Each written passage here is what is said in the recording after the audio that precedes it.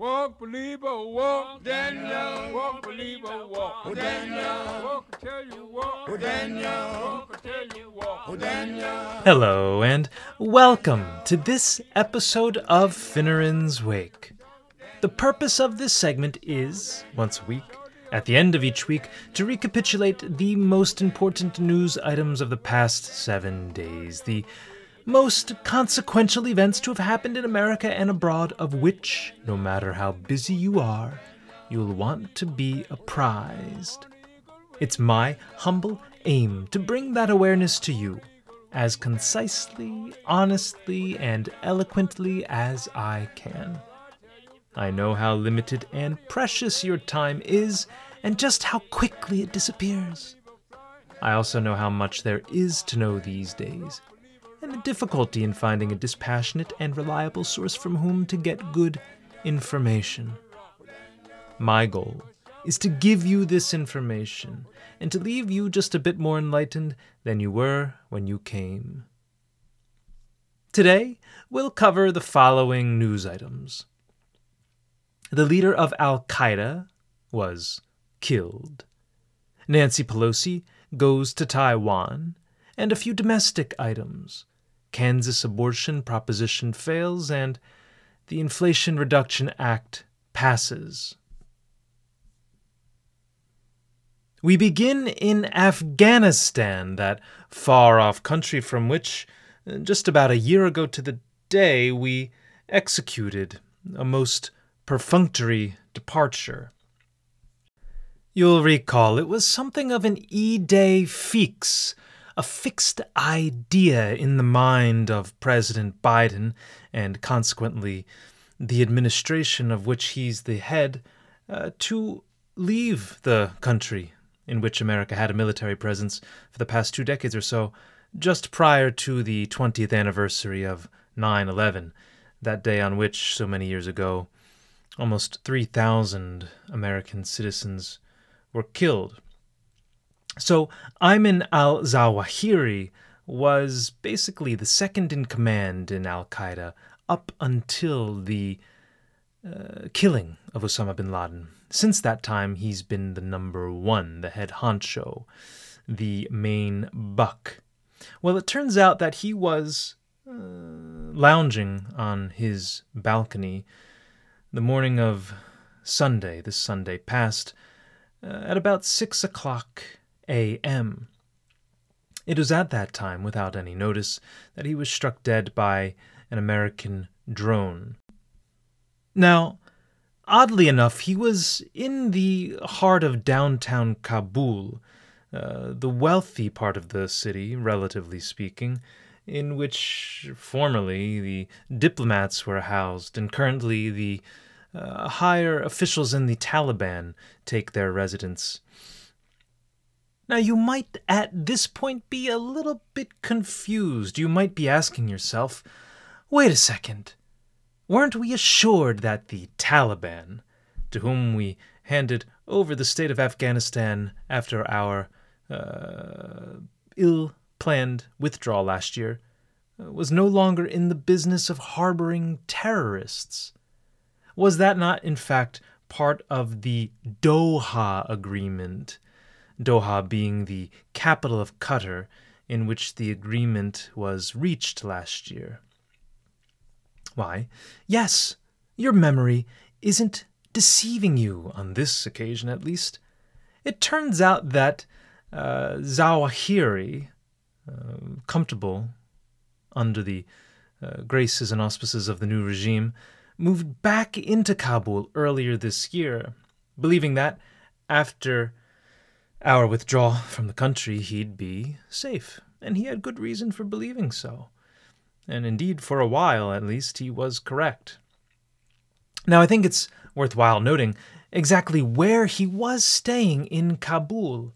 According to reports, he was actually in the home of, and I apologize if I mispronounce this name, Sirajuddin Haqqani, the son of the founder of the Haqqani Network, a family famous, or should I say, infamous for its terrorist activities and extortion plots.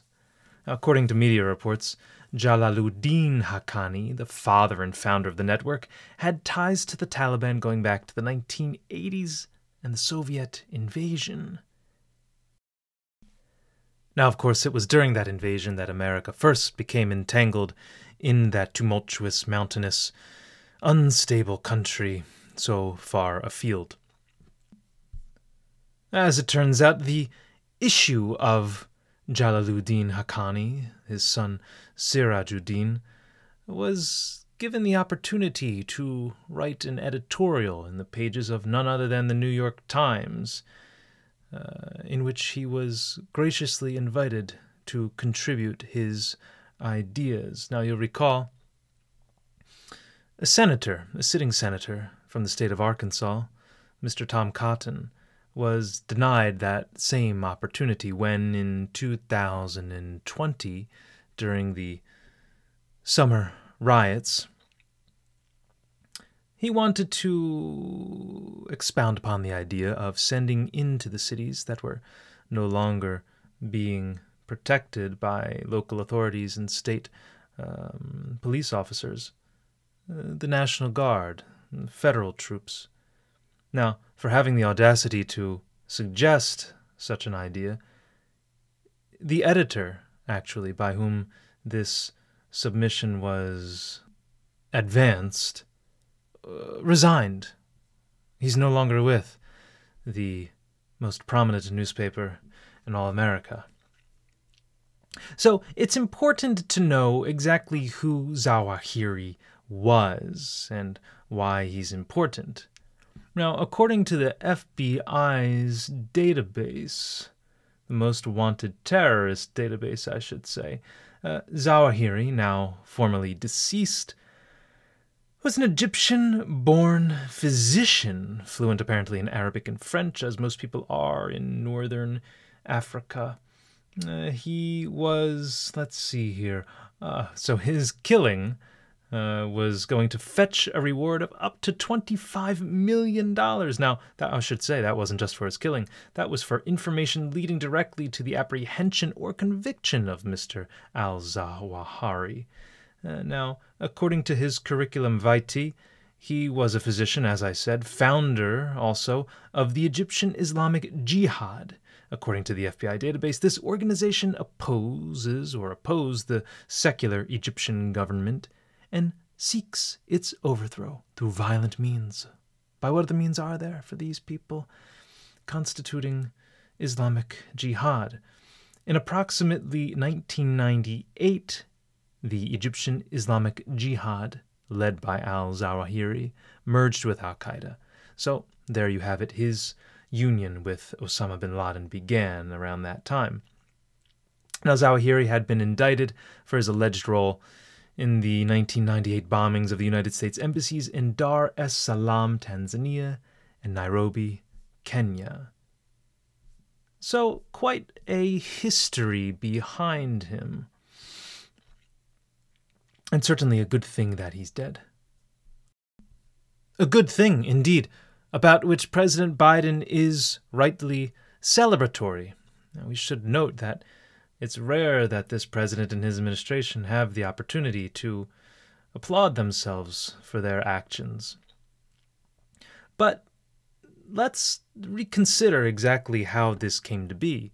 Zawahiri never should have been living in Afghanistan, according at least to the Doha Agreement, of which I made mention just a little while ago.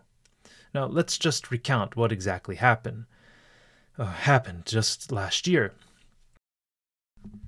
Very quickly to recount, on the eve of the anniversary, the 20th anniversary of September 11th, it was President Biden's unwavering plan to withdraw from the country all remaining American forces. Now, it was with the assurance that the Taliban wouldn't very quickly reconstitute itself there and begin harboring terrorists, as is its wont. Before the dust had even settled, though, before America had made its inglorious evacuation from that country, we learned that, no, the terrorists were not to be prohibited from entering Kabul and Afghanistan more generally. You recall the name ISIS-K, the terrorist cell, the splinter cell, responsible for the killing of 13 of our servicemen at one of the gates, not to mention hundreds of other Afghans.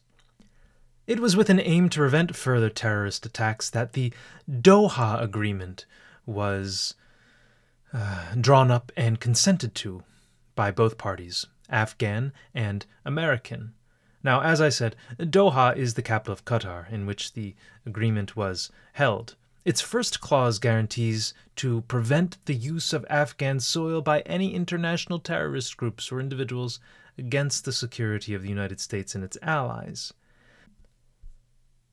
Another clause, at the risk of boring you, states that Afghanistan reaffirms its continued commitment not to cooperate with or permit international terrorist groups or individuals to recruit, train, raise funds, transit Afghanistan, or misuse its internationally recognized travel documents or conduct other support activities in Afghanistan. And finally, the United States reaffirms its readiness to continue to conduct military operations in Afghanistan with the consent of the Islamic Republic of Afghanistan in order to disrupt and degrade efforts by Al-Qaeda, ISIS-K, and other international terrorist groups or individuals to carry out attacks against the United States.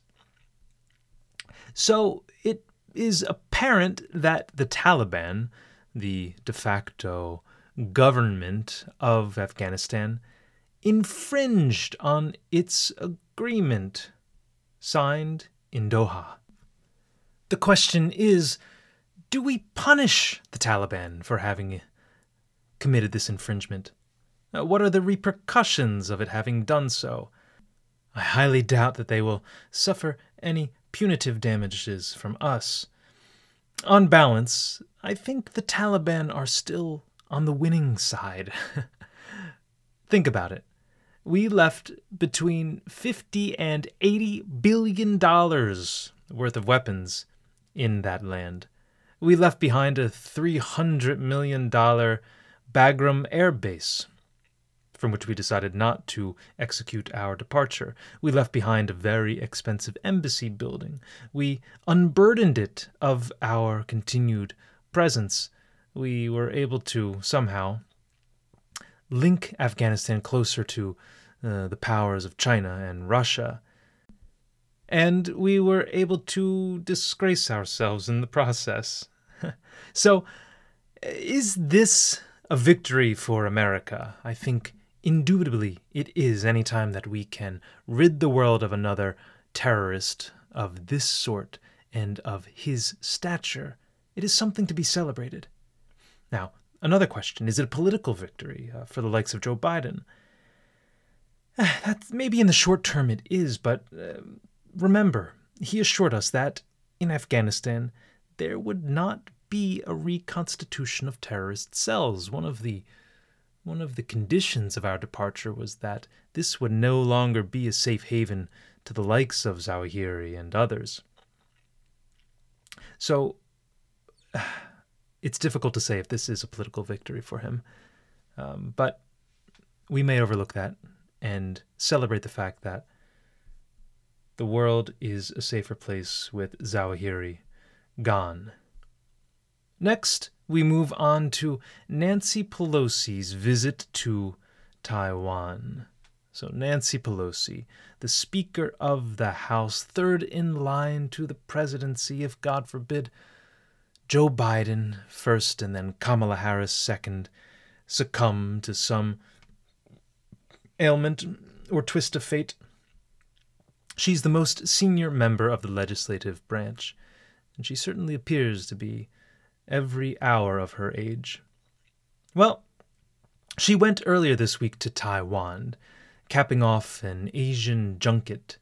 She actually stopped in Japan as well, and she was joined there with a few other congressmen. Now, it was uncertain whether or not she would actually go to Taiwan.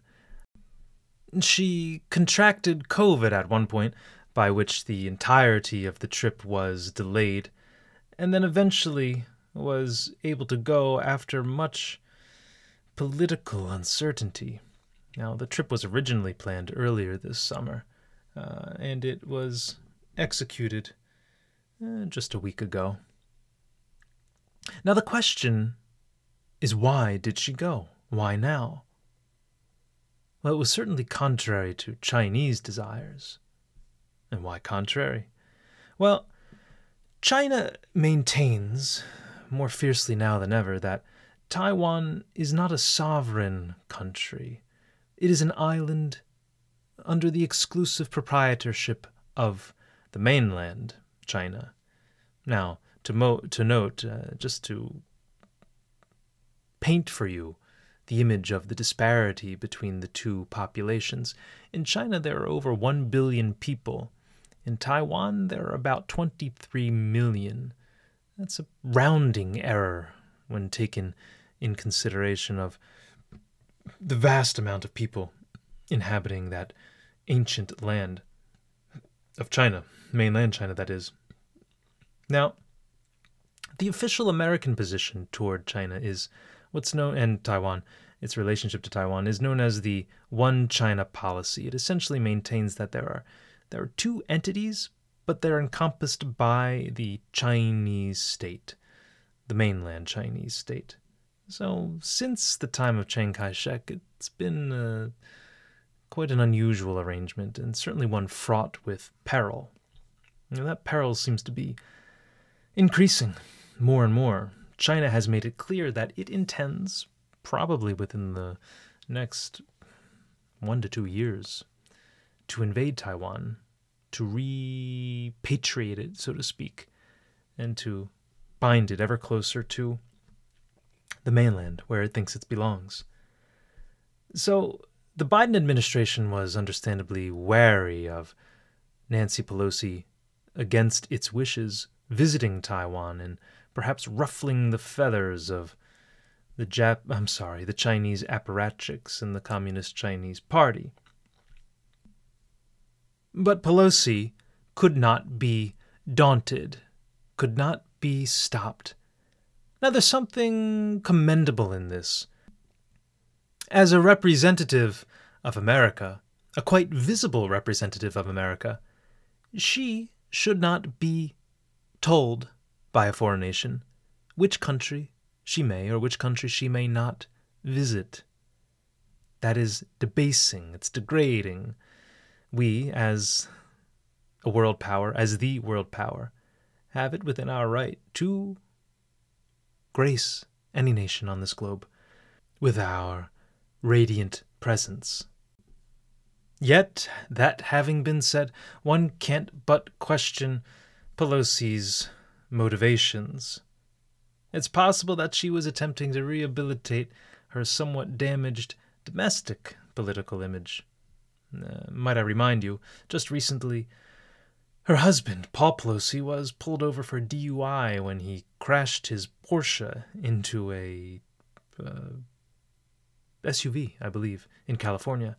Now, there's also the issue with her husband, Paul Pelosi, that he was investing in semiconductor chips with what seems to have been insider knowledge before a bill subsidizing the industry was passed. A little tendency, a little trick of the congressional elite in which he seems to have been engaging and continues to engage for quite a long time, amassing quite a large portfolio and quite a lot of money. Now, less cynically, Pelosi does represent California, in which many Taiwanese and Chinese people live, and she perhaps has always had an affinity for that harried island nation. Now, China threatened hostile action against Pelosi, and this is something to which the executive branch sadly had no real response. Now, ultimately, nothing significant happened.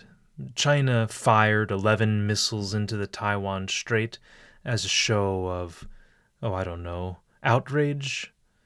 But earlier, when it was announced that Pelosi would be traveling, there were threats made that they might actually shoot down her plane.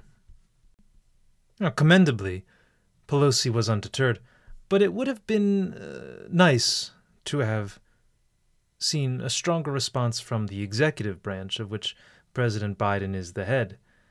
Biden, remember, had a call recently with Xi Jinping, the premier, basically the autocrat of the Communist Chinese Party, during which Xi warned Biden not to play with fire so as to avoid being burned, as it pertains to the Taiwan issue. Now, Biden issued a tepid discouragement, I would say, of Pelosi's foreign adventure. Now, she, of course, dismissed the warning, but the image of the two branches, the legislative and the executive, led by the same party, mind you, the Democratic Party, at odds is not a flattering one. Now, I think Pelosi should have consulted a little bit more with the executive branch to get their messaging straight and to get their plan in harmony as much as is possible. I think it would be better for America to present a unified message abroad, especially on a topic as sensitive as this. I think whether she intended to or not, Pelosi put the executive branch in the position of almost echoing the Chinese, who was warning her not to go and threatening danger if she did. I think greater coordination is needed in the future. Now, it should also be noted that it is in the power of the legislative branch to proclaim war. The war-making power resides with it. The executive can carry out the war. Indeed, the president is the commander-in-chief, but he hasn't the ability to declare war. Now, Madison, in his writings, is very clear about this, and I would refer you to his eloquent voice on this and many such matters regarding the separation of the three branches of our governmental structure.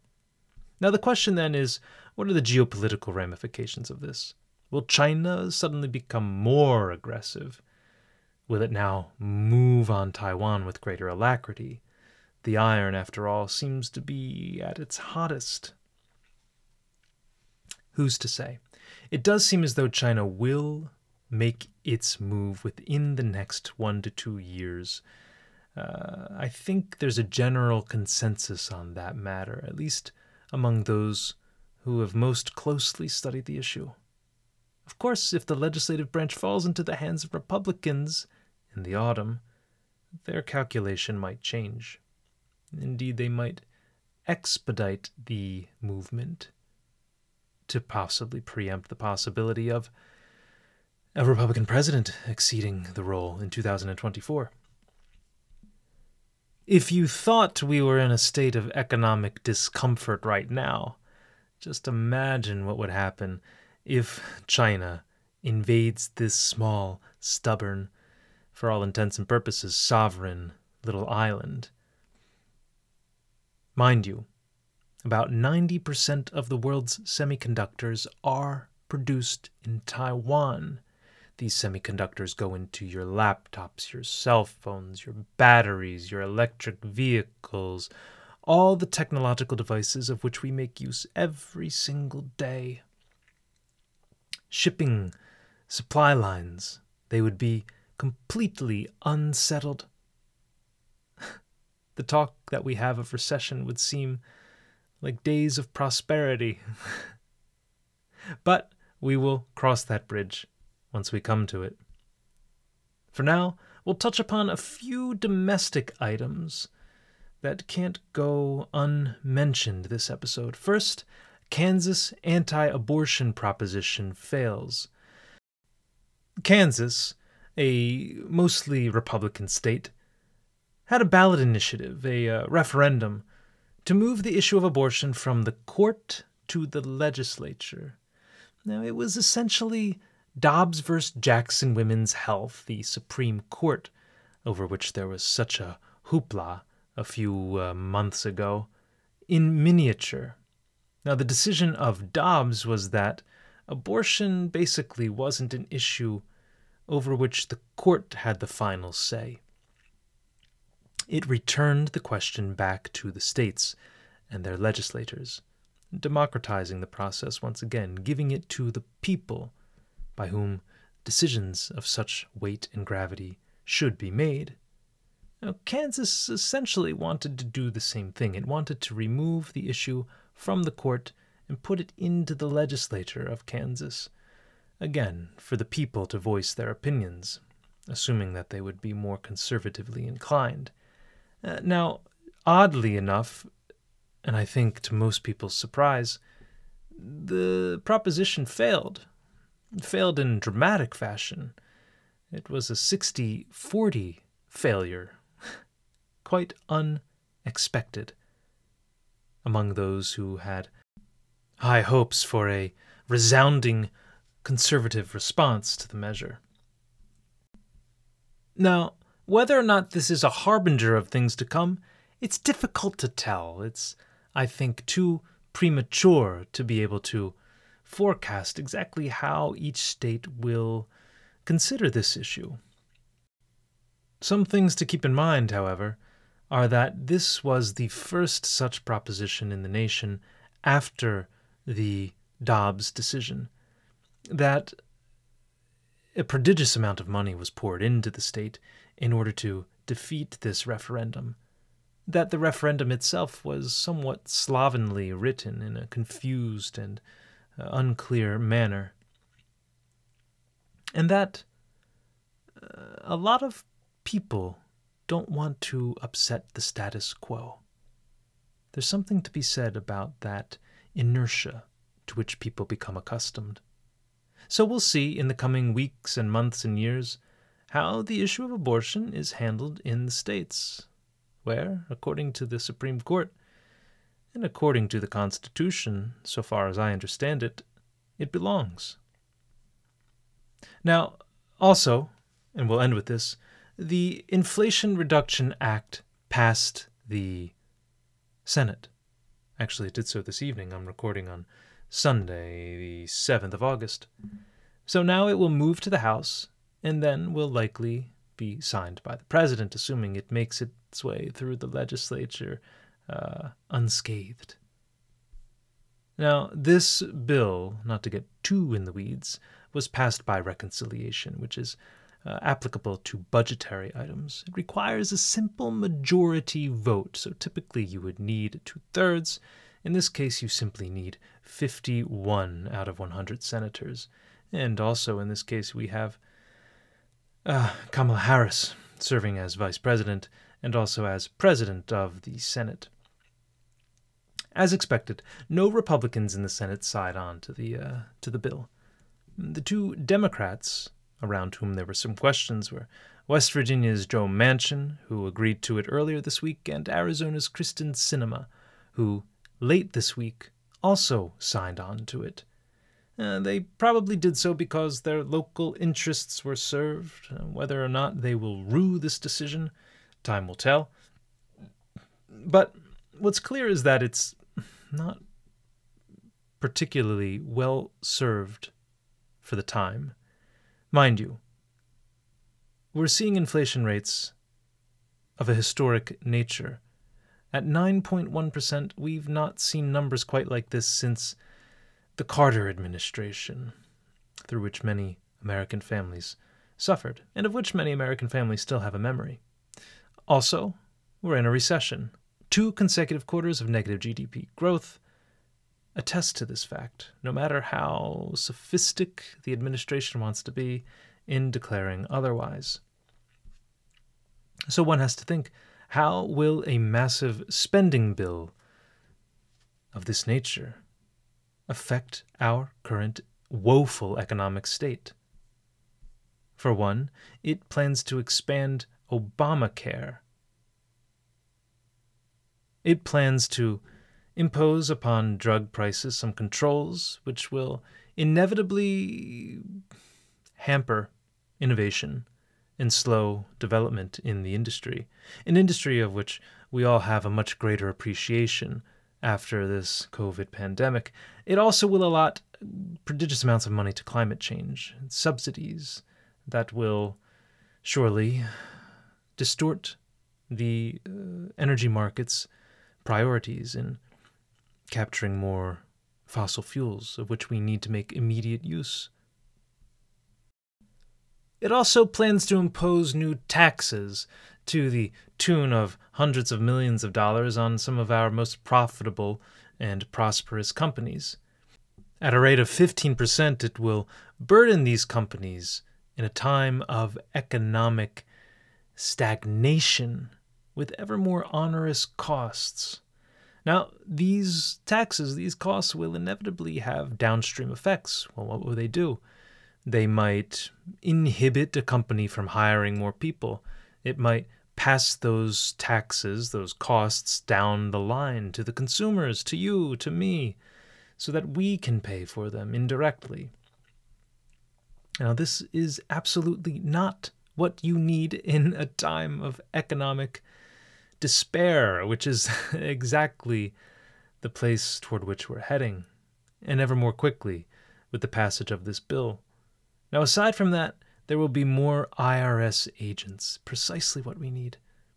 There will be $80 billion in new funding for some 87,000 new IRS employees.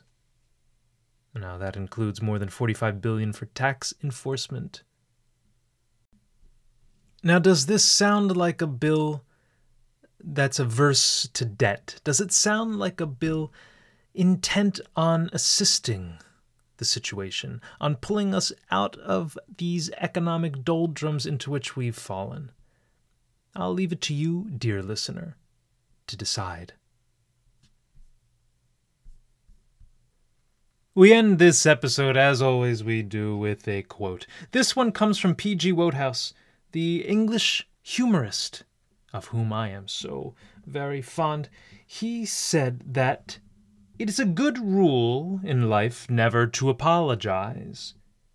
The right sort of people do not want apologies, and the wrong sort take a mean advantage of them. Advice, I think, with which our political leaders are already quite intimately acquainted. Walk, believer, walk, Daniel. Walk, believer, walk, Daniel. Walk till you walk. And with that, I bid you farewell from Finneran's Wake.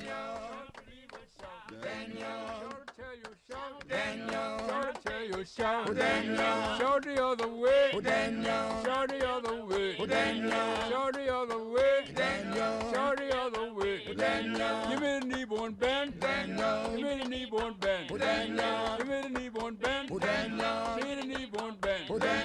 On the eagle wing, on the eagle wing, on the eagle wing, on the eagle wing. Lord, tell you fly, Lord, tell you fly.